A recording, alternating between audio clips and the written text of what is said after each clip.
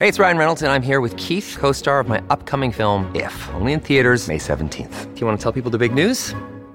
All right, I'll do it. Sign up now and you'll get unlimited for $15 a month and 6 months of Paramount Plus Essential Plan on us. MintMobile.com/switch. Upfront payment of $45 equivalent to $15 per month. Unlimited over 40 gigabytes per month. Face lower speeds. Videos at 480p. Active Mint customers by 531.24 get 6 months of Paramount Plus Essential Plan. Auto renews after 6 months. Offer ends May 31st, 2024. Separate Paramount Plus registration required. Terms and conditions apply if rated PG.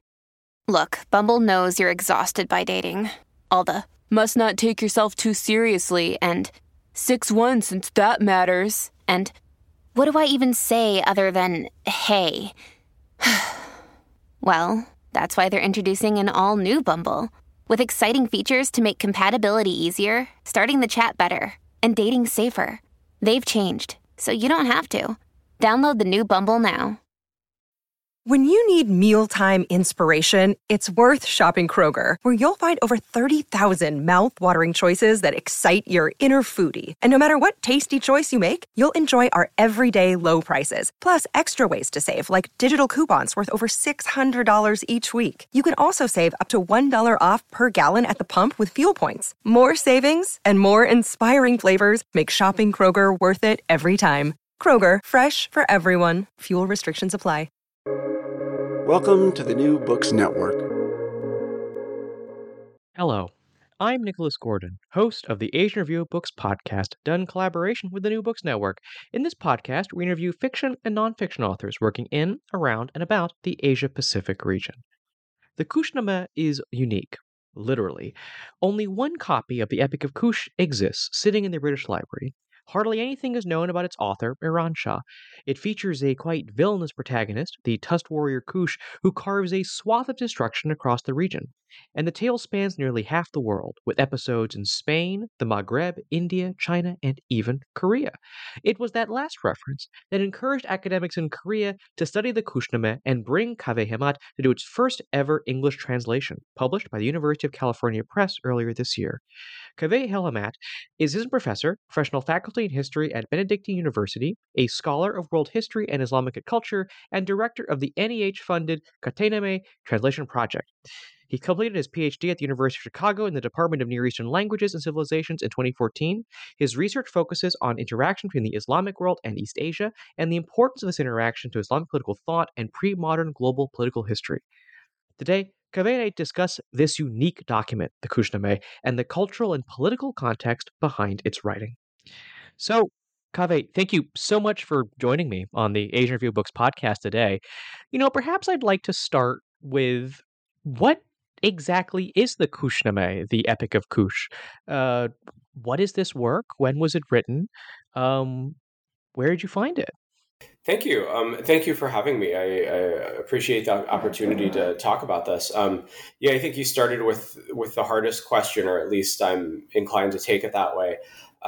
It's an epic, right? And I think we can say that pretty unproblematically. But it's a Persian epic written in between 1108 and 1111. Common Era, and it's an epic of an anti-hero, right? The title character and the principal character in the epic is a really bad guy, and so it was because one of the important settings in the epic is this insular paradise, this island called Basila, or we don't really know how the vowels are were meant to be pronounced. It could be Basila, Bosila, but anyway, I've used Basila because that just seems easier. It flowed off the tongue better. Because one of the main settings in this epic is this insular paradise, Basila, which is a corruption of Silla, an older dynastic name for Korea. It attracted the attention of researchers in Korea, Professor Hee-Soo Lee, namely. And so he had a big Korean government-funded project to research this epic, and I was invited on to translate it. They produced a Korean translation of parts of it, and they wanted to produce a full English and also Chinese translation. So, so I was invited to do this. I think mostly because of my interest in East Asia Islamic world interactions. It's my first attempt at translating something anywhere near this size, and and that's how I got started on it. What's Iran, or I guess Persia? What's this part of the world like when this epic was written? Kind of, what's the state of its culture, its politics? Kind of, what is the I guess, what's the state of Persia at this time? Sure. So, so of course, I mean, one thing I'm sure a lot of readers or listeners will be familiar with is that, national boundaries, national borders don't look anything, don't exist back then, right? But there are regional identities, and, there's a good case to be made that some elements of, what eventually became Iranian national consciousness are rooted in the Sasanian Empire that was around from the 200s to the 600s AD, right? So in the 1100s, after the Arab conquest or the Islamic conquest eliminated the Sasanian Empire and took over a lot of the better territories of the Roman Empire, you have this big, in some ways cosmopolitan empire with Arabic as this new language, and it has governed this big area, right, the Caliphate, for now hundreds of years. And in the 900s, you start to get, a political or a resurgence of, what you could call Iranian, for lack of a better term, Iranian political identity, right? Local rulers, the caliphs are getting weaker, local rulers start claiming to be, descended from, the Sasanian kings. And Ferdowsi's great epic of kings, the Shahnameh, is written. It's completed in 1010. And the Persian language, New Persian, is coming back into use, right? So they've started writing Persian, the Persian language, a form of Persian. They're different Persian languages. They started writing it in the Arabic alphabet with a lot of Arabic loanwords. Actually, interestingly, the oldest New Persian document we have was a letter written by Jews in Central Asia, right? So, we know that it was not just the language of Muslims and not just, Iranians is obviously a flexible term. Certainly Jews could be Iranian back then, or Persian speakers. But it wasn't just Zoroastrians. And so by now, fast forward 100 years to the 1100s, and you've got the Seljuk Empire, right?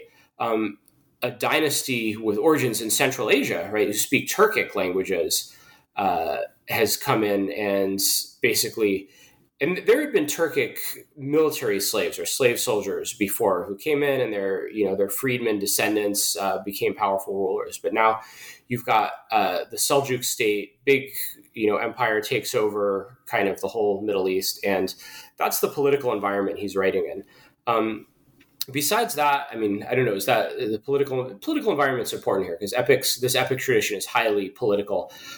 Besides that, I mean, you're looking at a period when you're passing from an era when Islam and the states that govern the Islamic world have this really clear connection to the community of Muhammad and his followers. You're going from that kind of a situation to one where they really need to, redefine and create now, an Islamic state, right, as it were, from scratch, right? You don't have people who can say, oh, I'm a descendant of, so-and-so going back to Muhammad. You can't have people who can claim to be caliphs. And so there's all these attempts to define what is, to write about justice and governance and what is a just society, and to kind of recover the bases of, identify the basis of spiritual or, religious authority, right? Religio-political authority. Of course, they're all mixed up. And of course, at the same time, right, that's what you could say is Iran and Central Asia. And by the way, when I'm talking about Iran here, or Persia would be just kind of southwestern Iran, right? But you have the Iranian plateau, right, which is basically the modern day country of Iran. You have Iraq. the geographers back then used to refer to it as the two Iraqs, meaning what we now call Iraq, or most of what we now call Iraq, and kind of, I think, western Iran was the other Iraq, right? So, and then you have,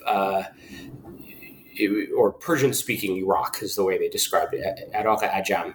And then you have present-day Afghanistan and present-day Uzbekistan in that area, Tajikistan, right? Turkmenistan, Central Asia. So all of that is the area we're talking about when we talk about the eastern territories of the Caliphate and the area where the Persian language is being revived.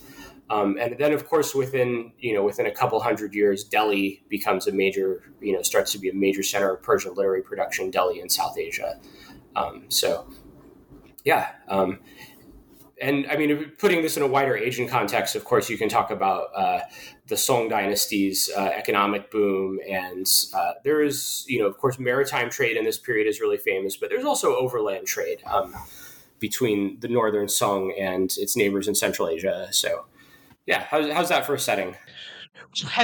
And there's a lot there that I want to get into. But maybe let's start with the idea that, you're kind of talking about this is the emergence of, you can call it Persian, you can call it Iranian, like an identity forming.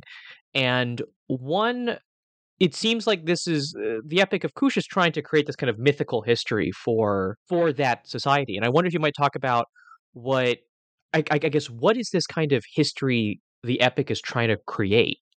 Yeah. Okay. That gets complicated. So first off, sorry.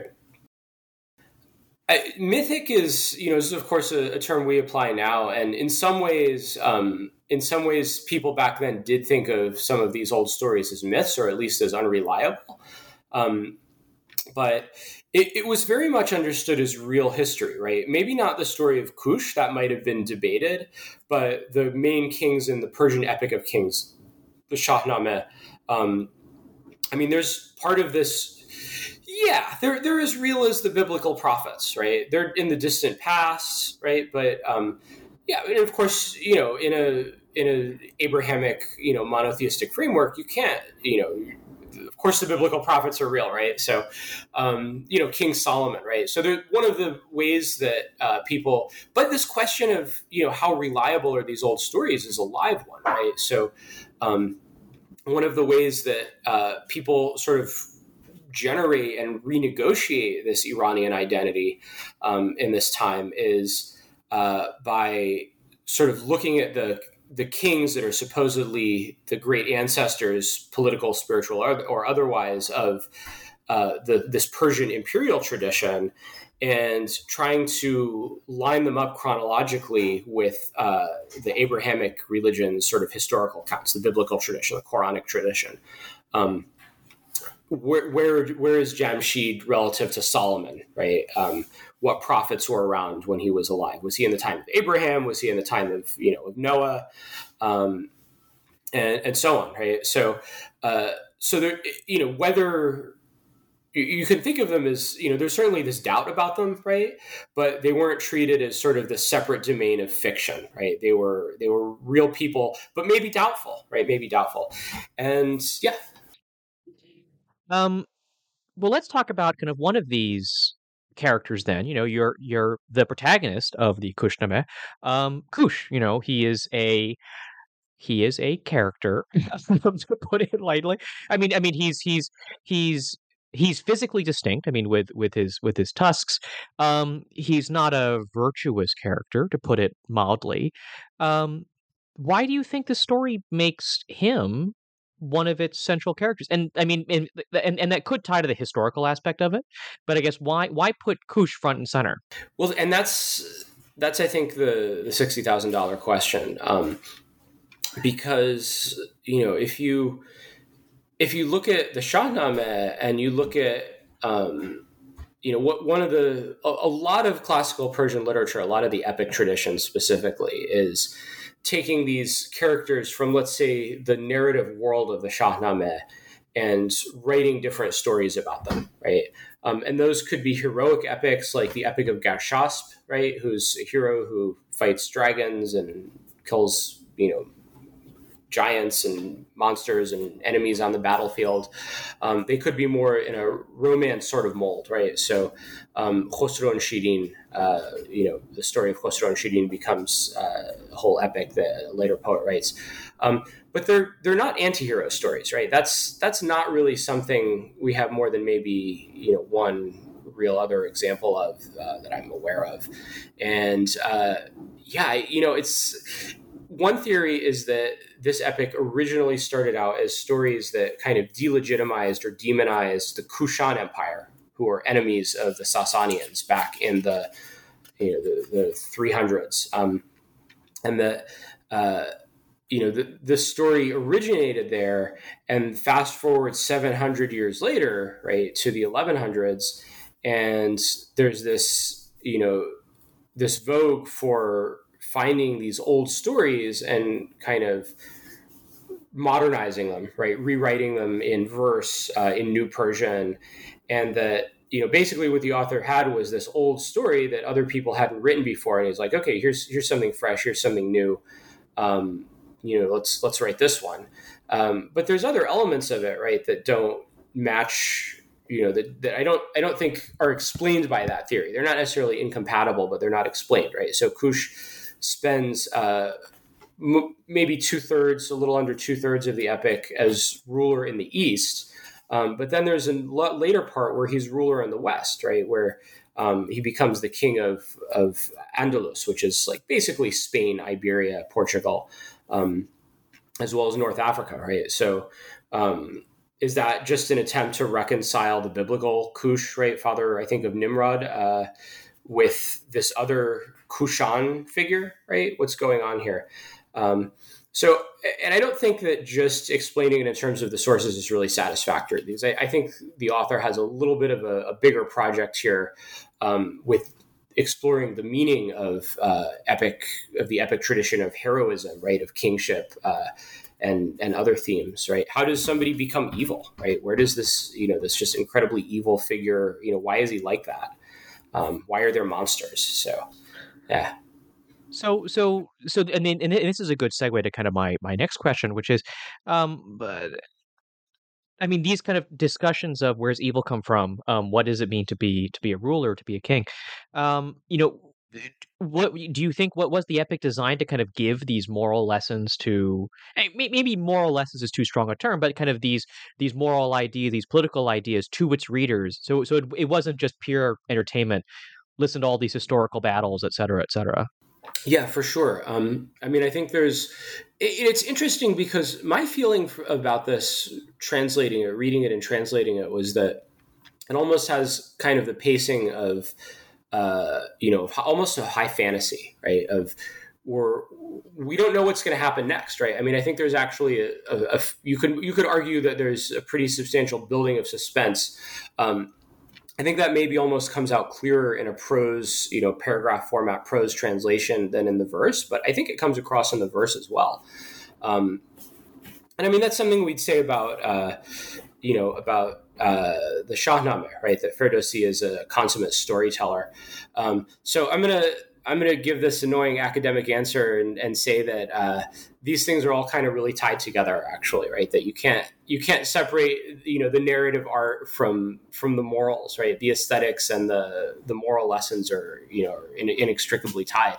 I mean, what's interesting is, I think from that angle, I think more so than is the case probably anywhere else in the epic tradition, Iran Shah, by the way, I didn't talk about the author's name, right? But we don't actually know for sure who wrote it. There's some doubt as to whether Iran Shah is actually the author, and his name is spelled 3 different ways in the 4 manuscripts of the one book that names him.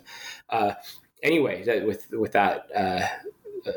Bearing that in mind, I think more than anywhere else in the epic tradition, you see in Iran Shah this interest in science, basically, right? And what makes an organism, like a biological organism, develop in a certain way, right? Why is a monster, right? But I think that builds on this other discussion. Why are fish? Why are birds? This question of natures, right? Of a person having a fundamental nature or character that they tend not to deviate from, right? They tend to, I mean, that's I think sort of the main, the main thing that we see going on here, right? The main sort of dramatic axis, let's say, dramatic structure at the beginning is you have these, Kush and the descendants of Zahak, right, who is the most evil king in the Shahnameh, and the Jamshidians, right, descendants of Jamshid, descendants and followers of Jamshid, the glorious Sun King, who falls from grace because he claims to be divine. So I think it's, this is something that scholarship will need to explore, but I think that's kind of what this epic's about is, why do we treat some people as fundamentally good, right? And maybe not just people, maybe social groups, right? Just because you mentioned the author, do we know anything about Iranshaw, the poet who wrote the epic? Really not a lot. He dedicates this to his the Seljuk ruler, Muhammad ibn Malik Shah. And, he just from the invocation, from the preface to the epic, you get the sense that he's been there under, in the court of the Seljuks and the courtly world of the Seljuks for some time. And he wrote an epic of Bahman. There is an extant Bahmannameh, an epic of Bahman, who is, you could describe him as an anti-hero, but nowhere near on the level of Kush. He's not evil in that way. He's maybe more just misguided, vengeful. And there is, again, some doubt as to whether the extant Bahmannameh is the one that he wrote. So we don't really know a lot else about him. So I want to take a different tack for this next question. The book covers a wide geographic area. You mentioned it deals with China. It deals with Korea or some version of that. It deals with North Africa. It deals with Spain. And I guess first of all, is that kind of wide geographic area? Is that unique to the Kushnameh? And even if it's not, would we have expected readers to know a lot about, I guess, regions as far afield as Korea and Spain? It depends on the reader, of course, and it depends on what we mean by knowing. That's a great academic answer, isn't it? But no, somebody who had read, who was interested in the subject of geography certainly could have found information about Korea, but it would be very vague. Right, it would be, okay, there's this place somewhere beyond China where merchants go and settle and they don't come back, right? Well, that sounds like a myth of paradise, right? That sounds like a traveler's tale. But it's very possible that actual traveler's lore, traveler's tales did bring back something a little bit more specific than that, right? Oh yeah, there's a king there, his name is such and such, and that doesn't always make it into the geographies. Spain, much closer, right? Spain is, of course, there's, at this point, we've gone from a caliphate to kind of small kingdoms in Spain, right? And it's got a really long presence of Arabic Islamic culture. And it's, one thing that I notice Iranshaw does is he seems to have really mined the geographies or just the geographical lore that people knew, right? Geographical knowledge that he had or that others had for pretty specific place names in Iberia, right? So he specifically, I think, seems to identify places that were just beyond the frontiers of the Islamic world, right? The furthest reaches of historical regions of Muslim rule, and identifies those as the places that Kush goes to conquer.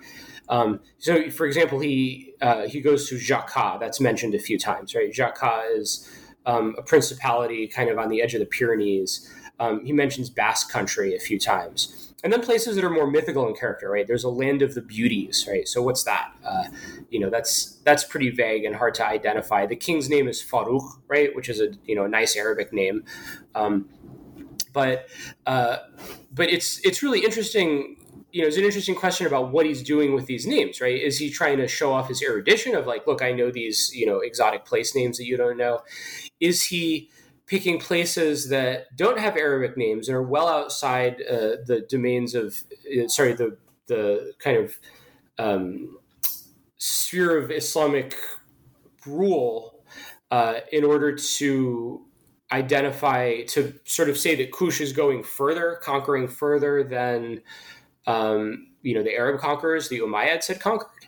Is he picking non-Muslim names as a way of, creating a kind of, as a kind of antiquarianism, right? Is there a sense that these are sort of exotic or foreign names and they'll sound more, I don't want to say primitive, but more old, maybe, right? Older names.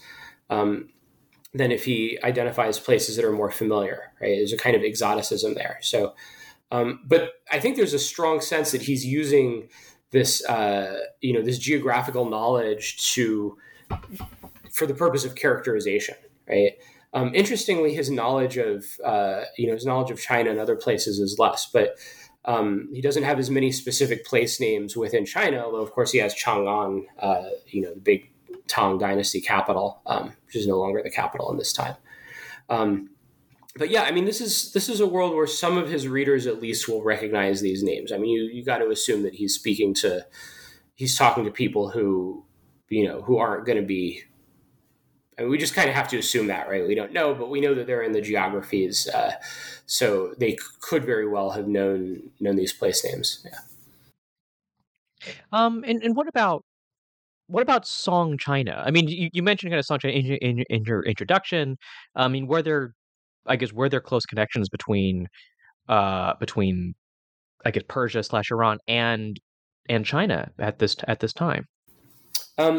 Yeah, I mean, again, it's different types of connections. And I think the nature of the connections is the really interesting question, because so going back to the Abbasid period, right, to this from 750 to the 900s, you actually have very direct embassies, right, between the Tang Dynasty, the Tang court, and the Abbasids. And the Indian Ocean route is the big route of access there, because Baghdad has pretty good access to the Indian Ocean, and sort of area around Guangzhou, and then Quanzhou further up is flourishing economic area.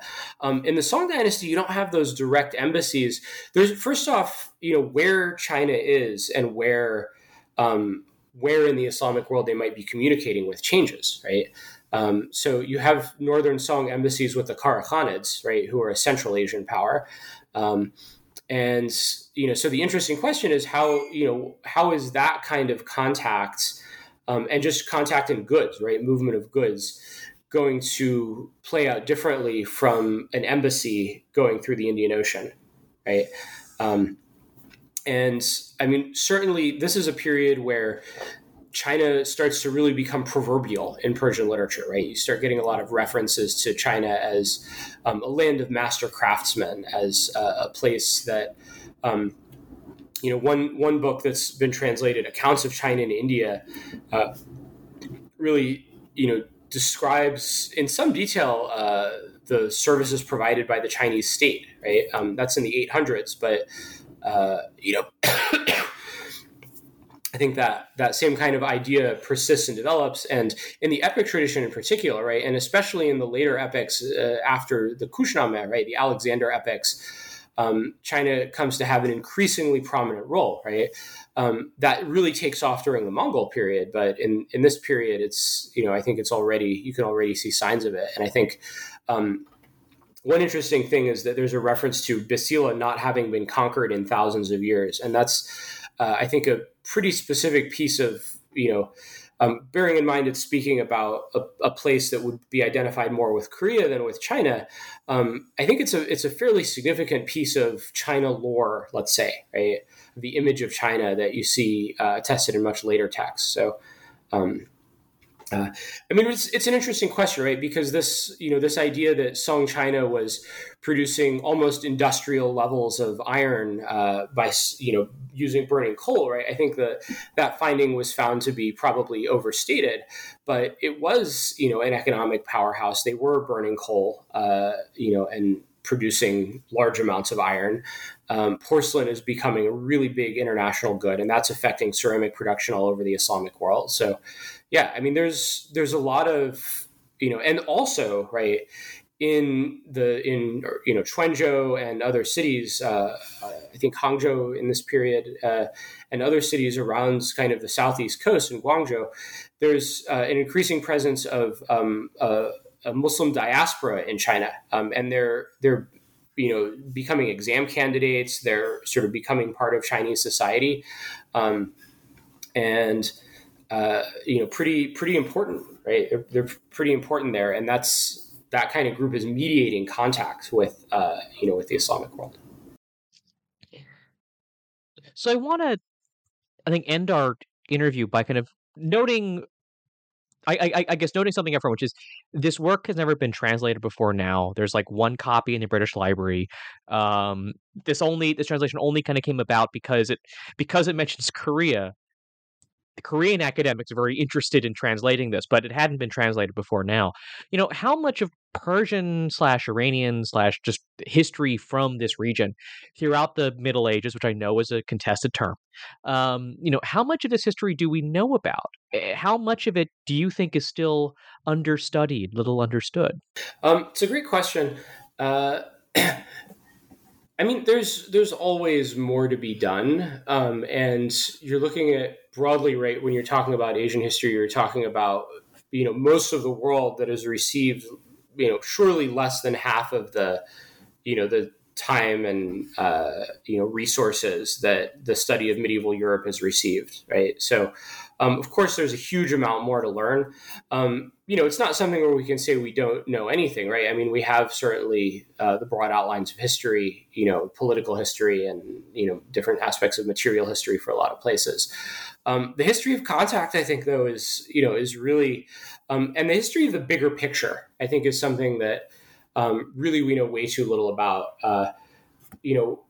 How do all of these different regions interact? What are the consequences? What's the significance of that interaction? I mean, there's somebody I think recently was awarded a writing grant to write a history of the Seljuk state, right? So we haven't had a focused history on the Seljuk Empire since, I don't know when, right? But there hasn't been one written recently. And, there's also kind of there's a lot of just literary treasures to be uncovered there, right? I mean, this is one of them. I mean, it's a weird, interesting book with, a character who is really unlike most of the epic heroes, and that results in a plot and a type of story that's really unlike most of the epic stories we see. And I think most of the action, as it were, is in the dramatic development, the storytelling, and not just wordplay, right? Which is hard to translate. Yeah, I mean, there's also just this rich literary tradition that